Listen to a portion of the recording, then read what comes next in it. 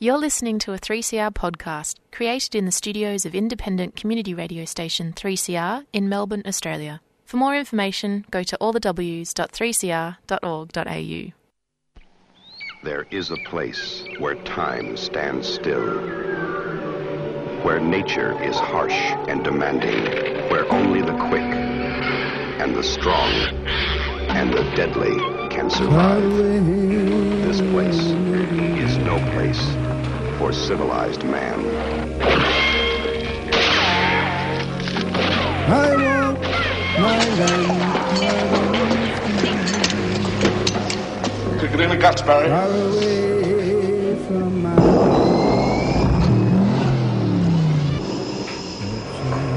All you've got to do now is pass the Australian culture test.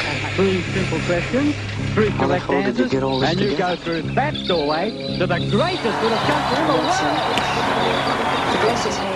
world. Good morning, everybody. This is Annie for Showreel, and today we're doing a little departure from our usual because it was mentioned to me the other day that Showreel is now 10 years old, which is an extraordinary length of time. It's amazing how much time passes when you're having fun, as they say. And I caught up with my co-host from 10 years ago, Mohammed Hashim, who now lives in Cairo, to chinwag about what he's been doing over the last 10 years since... he was here for a couple of years, but then he moved on. And what I discovered was a mad cultural journey that still includes elements of the purpose of Showreel, which was to promote the work that people do in the Australian cultural film moving image area. And he still flies the flag for Australian culture, but now it's in Cairo. And this conversation's really fascinating to me because there's so many elements of the lived experience of being in Cairo which we never know anything about in the news. Did you know that there's a mirror administrative Cairo being built? Well, there you go. Here we go. I took a small break when I left Australia in 2014, and I went and lived on a farm for a little bit and was trying to live a self-sustained life on my own. So my plan was to live on a farm with my dog and live that way. And I didn't last long. It lasted for about 6 months. And then I decided to get back into filmmaking and theatre directing. And so I came back to Cairo. Cairo is a huge city. It's got like 20 million people, 25 million people. And they've actually got a rich history of theatre in Cairo, huge. They've been doing it for the last 120 years. So I tried to tap into that market, the old, theatre houses in downtown Cairo. And I was lucky enough to stumble into some, really interesting people. And we did a small play. Actually, I did a play in 2012 first. My first play was 2012. And then 14, I did the Oubrevoir, which is a French play by Alfred Jarry. We had done it in Richmond, in Melbourne, and then I asked Jason, who I was living with at the time, to send me over the script. So he sent me over the script, and I got an Egyptian playwright to translate it into Egyptian Arabic, which we did. We cast like a huge cast of like about 20 actors and 20 choir singers, and it took about 7-8 months to get going, and it was a huge production. And it started from nothing, And it was a real success. It went on for about 2 weeks on stage.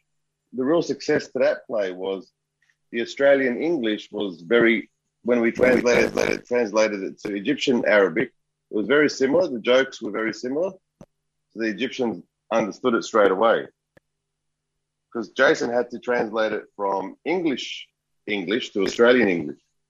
And he reckons that the English wasn't as funny for Australian audiences, and it wouldn't have been as funny for an Egyptian audience. And then I don't know if you can remember this, Annie, but I was always wanting to do a Charlie Chaplin rendition on stage. So I pretty much had this imagination of Charlie Chaplin leaving the screen and then all of a sudden getting thrown onto the stage. And that's what we did. We literally we had a big screen on stage, and then we got this huge white material to cover the rest of the screen. So it seemed like a bigger screen than it was. And I got a great actor to play Charlie Chaplin in the Charlie Chaplin costume. And literally, it was the movie City Lights, 1933. So we had the initial scene of City Lights when he's on the statue at the start of the film, and he literally pops out in front of the audience, and then we sort of replayed the whole film on stage. So I cut the scenes. I made the scenes shorter. I only added about 3 or 4 characters. Obviously, I didn't have all of the characters in the film. I didn't have the elephant because there was a big elephant in that film. So, yeah, we recreated City Lights on stage, and that was a big hit here also. It went on for a while, 2015. Then we moved on to UN work. So I got some commissions from the UN.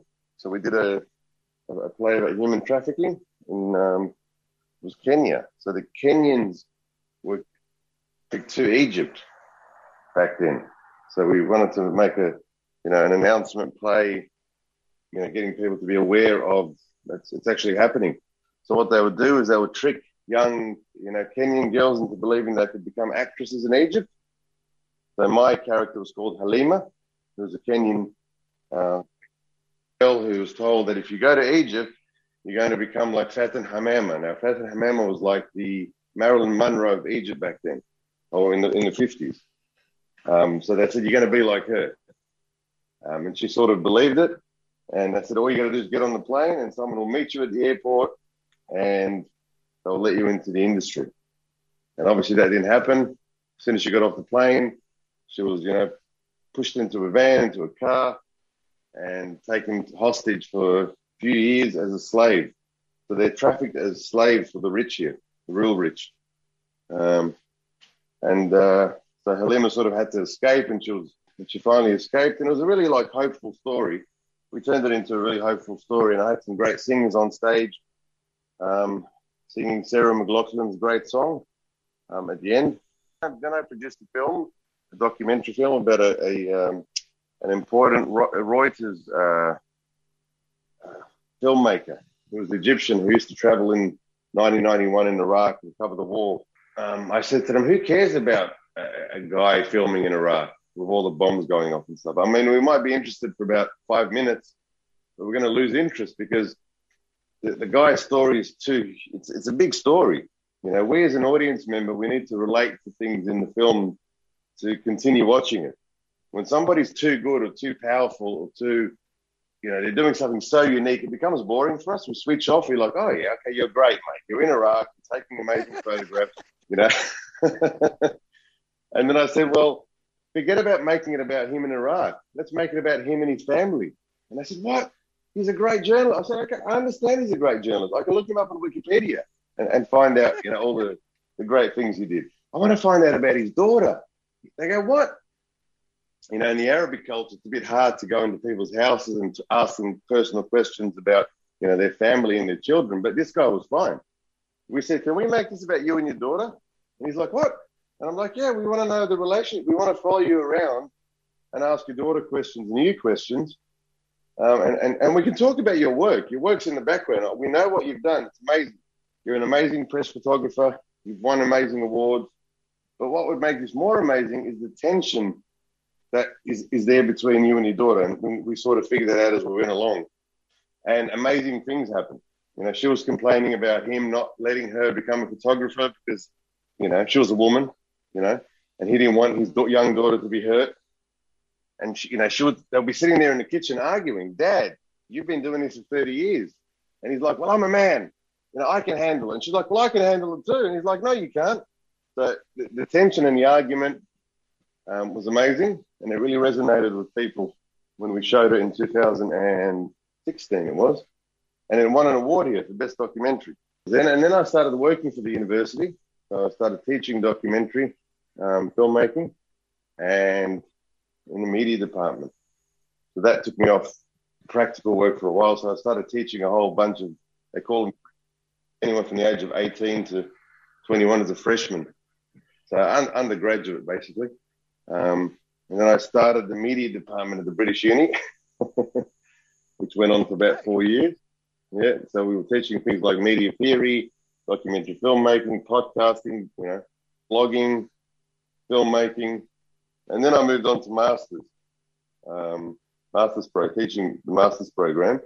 And then I got sick of all that, and I wasn't making enough money, as you do. And in 2018, there was an announcement they're opening up a huge administrative capital, which is like, they reckon it was going to be bigger than Singapore. And it is bigger than Singapore. I mean, it's not finished yet, but it's a big project. So they're going to build this new Cairo outside of the old Cairo. And at that time, they wanted, they were giving away, literally, free university licenses, which means you can open up an international university for free. I mean, you've got to find the funder to fund the building, the campus. But the actual license, the permission, you know, the bureaucratic permission was for free because they wanted to fill up the capital. So I was friends here with Glenn at the time. Glenn's the ambassador, Australian ambassador. And I rang him up and I said, you know, what do you reckon? And he's like, well, I don't know anything about it. I've just come here. You know, can we build a university in the desert? So I said, let me try. Let me ask a few Australian universities, see if they're interested. And I went for the big guys, the big unis at the beginning. I went from Monash and Melbourne. They didn't want a bar of it. And then I met a few universities from Perth. So they were here promoting an Australian university for students to go to Perth. They wanted kids to go to Perth. So I met up with them at one of the hotels here. And I said to them, what about us bringing you here? Products, I mean, education is a product now. It needs to be modified. So people here speak Arabic. I'm not saying the education is going to be in Arabic, but it changes. We need to get professors from Egypt. You know, we can't necessarily afford getting every professor from Australia. We can get 5 or 10%, but we can't get 100%. So anyway, the project didn't go ahead. This was now we're moving on to 2019. Between that, I ran my own theatre. Sorry, I at that point I was running a 500-seater in downtown for about 6 months until it was taken away from me by one of the big theatre guys here. Some big shot theatre guy. He's just like, who's this Mo guy from Australia doing all this stuff? You know, because I opened up a theatre that was initially built in 1896. I opened it on my own. You know, I just pretty much went in there, met the owner, and he goes, what do you want to do? And I said, I want to make plays and I want to make concerts here. And he said, oh, this whole theatre's been closed for about 20 years. It belonged to my grandfather, and I'm a lawyer, and I'm not interested in the arts. And I don't know how to run a theatre. I said, I do. I'll try. And he goes, are you sure? And I said, yeah. He goes, really dusty and old. And I said, we'll clean it, you know. So we cleaned it. We cleaned it up, and we operated for about 6 or 7 months. And then we started advertising it. And then his name is Ashraf Abdul Bay. You never forget that name, Ashraf.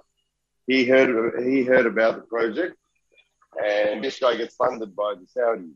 He gets millions from the Saudis. So when he heard about me, little old me, he said, well, he approached the owner and he said, well, I can renovate this theatre for you for about 20 million pounds, Egyptian pounds, which is about $3 million.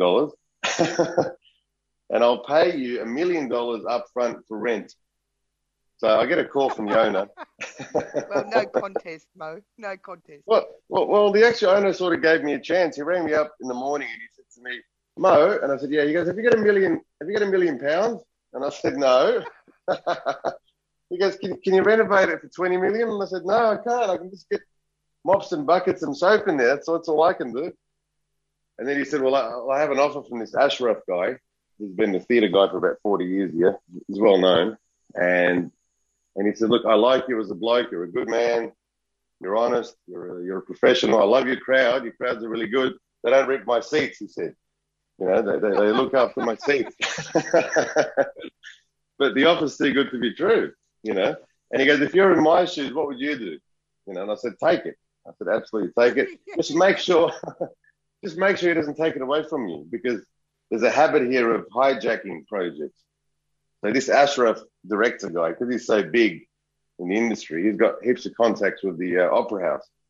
And the Opera House like to take over things when they can. And this is an old relic. It's an old, you know, it's a very old ancient theatre. built by the Italians, 1896. It's privately owned. The government hasn't taken hold of it. So I was saying, be careful. And he was like, no, don't worry about that. They can't do anything to me. And then I think I met him about 2 years later, and he said, Ashraf hasn't paid the rent for 2 years. And I said, there you go, I told you. But he renovated it at least. All the curtains are red again, and the chairs are red again. And anyway, that was an interesting time. Hi, I'm Ahmed from Fitzroy Primary School, and you're listening to Community Radio on 3CR. Yeah, and you're with Annie on Showreel, and we're having a yarn with Mo Hashim, who is the co-founder of Showreel, and we're celebrating the 10th year of Showreel broadcasting on your community radio 3CR. And what a yarn teller, eh? Except this is real. He spins straw into gold. Corona hit. So this is 2020. Yeah, and nothing was happening then. Like, it all came to a stop, obviously. But here it was a bit shorter than in Australia. So we stopped for about 3 months here. I think in Australia you stopped for about 1.5 years completely. Yeah. So we stopped for about 3 months. And all of a sudden I get a call from a friend in America who had a lady that wants to do a play online. She's sitting at home bored, and she wants to tell her life story online. And he said, would you like to direct it? And I said, yeah, I would. And he goes, she's going to pay you. And I said, no, it's fine. I don't even want to get paid. She's like, no, she'll pay you. So I was getting paid like, good dollars, American dollars, to direct the play online for about 6 months. And online means that on Zoom, basically. So she was on camera. I was in Egypt. She was in America. And it was a one-woman show. It was about dating all these men throughout her whole life. She was about mid-50s. So she wanted to talk about all the different men she's dated. And the play was called 26 Red Flags. And it was really funny. It was it was a real comedy. It was a bit vulgar and in your face, and it's really, really interesting. And it took us about 6 months. And then we got a huge crowd because it's on Zoom. So we had like hundreds of people watching it from everywhere, from America, from Colorado, from San Francisco, from other countries, from Mexico. We had people from Mexico. So that really took off. And then I met a fantastic guy online. His name is Michael from Melbourne, playwright, who heard about this online play. And we had been chatting for a while. And he said, you want to do a play online? And I said, yeah, I just finished one. Let's do another one. I'm getting good at these, So we started his play online. It didn't go too well because we had too many characters. We had about 15 actors. It was very difficult to coordinate 15 actors from different parts of the world. And then at the same time, I started contacting the owner of the Australian Film Academy in 2020. I've still had that dream of education, Australian education in Egypt. So I contacted John from the academy, and I gave him the same idea that we had for the uni. And he asked the same questions, how are we going to do it? And is the quality going to be the same? And he said, let's at least try it out online for now. So what we started doing is inviting students to attend lectures by John and other practitioners from the academy in Australia. And John found it really interesting. All these people from the Middle East speaking, good English, loving film and television and filmmaking and acting. And that went on for about 1.5 years of trials. John finally agreed to give me permission to operate on their behalf here, which is fantastic for me and for Australia and for John and for the academy. So really excited about that. So that's been happening for the last 5 months. Creating an Australian academy in the Middle East here, and basically online again. So we're going to be teaching, filmmaking courses, cinematography, online from Australia and from here. So we're going to get people from the region to participate in that. I mean, John was thinking about coming here and opening up a physical building, and like Howard Fine Studios or something in Melbourne when Howard Fine came from the States, something like that here. I'm leaning towards keeping it online for now. Maybe doing a few face-to-face classes by joining other media academies that already have the place. Because there's so many media academies here and film academies. Instead of getting our own, I can just partner up with someone already here and do our courses in their academy. We can just share the profits. That's also an idea. So, I mean, are you a single flag bearer for Australia in Egypt, or is this? I am. I am the only individual for the last 10 years trying to promote Australian culture. Oh, and I forgot. I brought over Oski in 2017. So I rang up the AFL. This is how it all started. I forgot to tell you about Oski. How can I forget that? So this all started with Oski. So I rang up the AFL and I said, well, let's start with sport because everybody loves sport. So instead of bringing over Australian culture all of a sudden, let's bring over football. And I brought over football. They sent me 70 balls, 70 AFL balls, and the embassy paid for the DHL shipment. I think it was about $500 to send it over from Australia. I received these balls. I started opening up all these little footy clinics in town, and the kids loved it here, you know.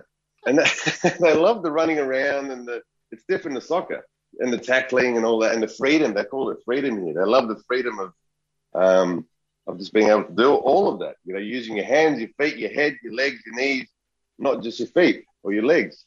So they loved all that. And I contacted Dubai. There was guys in Dubai that had an AFL Middle East league. Yeah. There's a lot of Australians in Dubai, by the way, and they're doing some fantastic. There's not many Australians in Egypt. There's probably about 50 families maybe. But in Dubai, there's thousands of them. So I tried to connect with them. They were sort of interested. But what stopped that project was the government wanted me to register with the Ministry of Sport. And they didn't agree. They didn't understand the game. They said it's a violent game. It's nothing like I've ever seen before. Yeah. We had a few accidents of, you know, kids nearly hurting each other and there was blood and they weren't used to all that. Even though the kids were enjoying all the aggression. They loved it. But the government didn't want to. And then after that we brought over Anne Buckskin from the Australia Council. So that was a great event. I've got to tell you about that one. So Anne Buckskin is the chair of the Australia Council. She came over in 2018 to talk about Indigenous art. So Anne Buckskin is an Indigenous artist and administrator and chair of Australia Council. So that was a big move for Egypt. And the Egyptians absolutely loved Indigenous art. They could see themselves in it, in the art. They even started to compare boomerangs because apparently there's boomerangs in the Egyptian museums that are only 7,000 years old. And Anne was saying that our boomerangs are 60,000 years old. So they said they're having a huge debate about whose boomerang is older. And that went on today. The other one is that wasn't there a film festival type arrangement between Australia and Egypt? We started working on Winda, the Winda Australian, again, Indigenous Film Festival. That was with Pauline Plague in South Australia. Very interesting artist and administrator also. But again, it didn't go through because the Australian funding body wasn't completely sure where we were going with the project. It's a fantastic idea. I think I got the response. Fantastic idea, Mo and Pauline, to have Australian Indigenous films in Egypt. But where's it going? You know. So our vision was to showcase Indigenous artists to the region. But the problem is Australia and Egypt, they don't know each other. They're so far away from each other, and they just don't see the potential of working together. I mean, Australia exports wheat and fava beans to Egypt, and that's it. And I think Egypt export cotton to Australia, and they've stopped there. Well, we got a different story to most migrants that migrated to Australia. So Dad left Egypt in the 50s. He went off to Germany when the revolution happened here. So the revolution here in 52 was getting rid of the monarch. So the monarch was here with the English, and the army took over in the 50s. So I think Dad's brothers and sisters stayed. Most of them stayed. Dad got the rough end of the stick in the family, lost a lot of inheritance, so he took off to Germany as a young, I think he was about 17. And then he came back to Egypt in the 60s, late 60s, married mum, and he had a brother in Perth. So they lived in Perth. So he went off to Perth in the late 60s. So usually the Middle Eastern immigration in Australia happened after the Turkish immigration, which probably happened in the 80s. So we were one of the first Middle East. And there was also the Egyptian Jews who came in the 50s, and they're not really known in Australia. And that's a shame, because I'm trying to shed light on that at the moment, to shed light on that story. That's a really important story. And there's a fantastic writer called Rashleen. She's written a book about the Egyptian Jews. She's living in Sydney. So her family went off to Italy in the 50s, and then they went off to Sydney. She's been in Sydney ever since. And she's been trying to shed light on the Egyptian Jew story, the Jewish community story, for 40 years, and nobody seems interested. So, yeah, that's happening at the moment. So we're trying to work on a play called Camellia, the musical. And Camellia was a Jewish Egyptian who was killed in the 1950s for they thought she was a spy. I'm actually working on that at the moment with some guys from Canberra. So you've got lots of irons in different fires. That's the beauty about this industry. I don't know what younger generations are thinking when they go study at the VCA or study a filmmaking course or a media course. I don't know what their dreams are. Do they want to be famous? Do they want to go to Hollywood? Do they want to make a great Australian film in Australia? I don't know what they're thinking, but all I can say is that don't give up.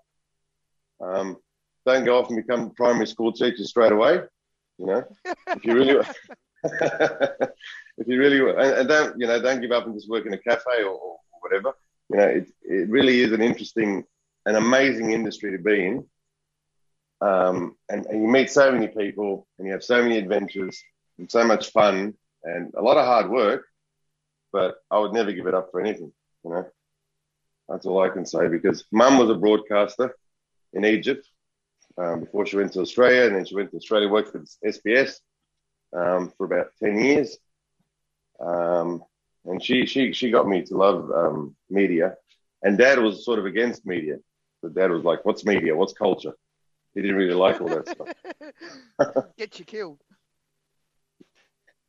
Doesn't pay the bills, sort of thing.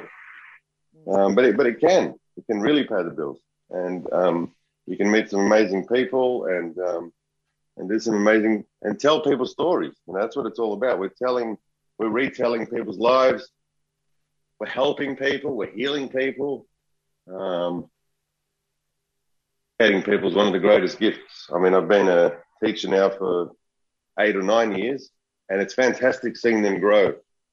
And it's so interesting seeing people develop into something else. People come in with a mindset about who they are, and they come out with something completely different. And seeing that is very interesting. So it's been great. It's been hard. It's been great. And I wouldn't give it up for the world. You're listening to 855 AM. You've been listening to a 3CR podcast produced in the studios of independent community radio station 3CR in Melbourne, Australia. For more information, go to allthews.3cr.org.au.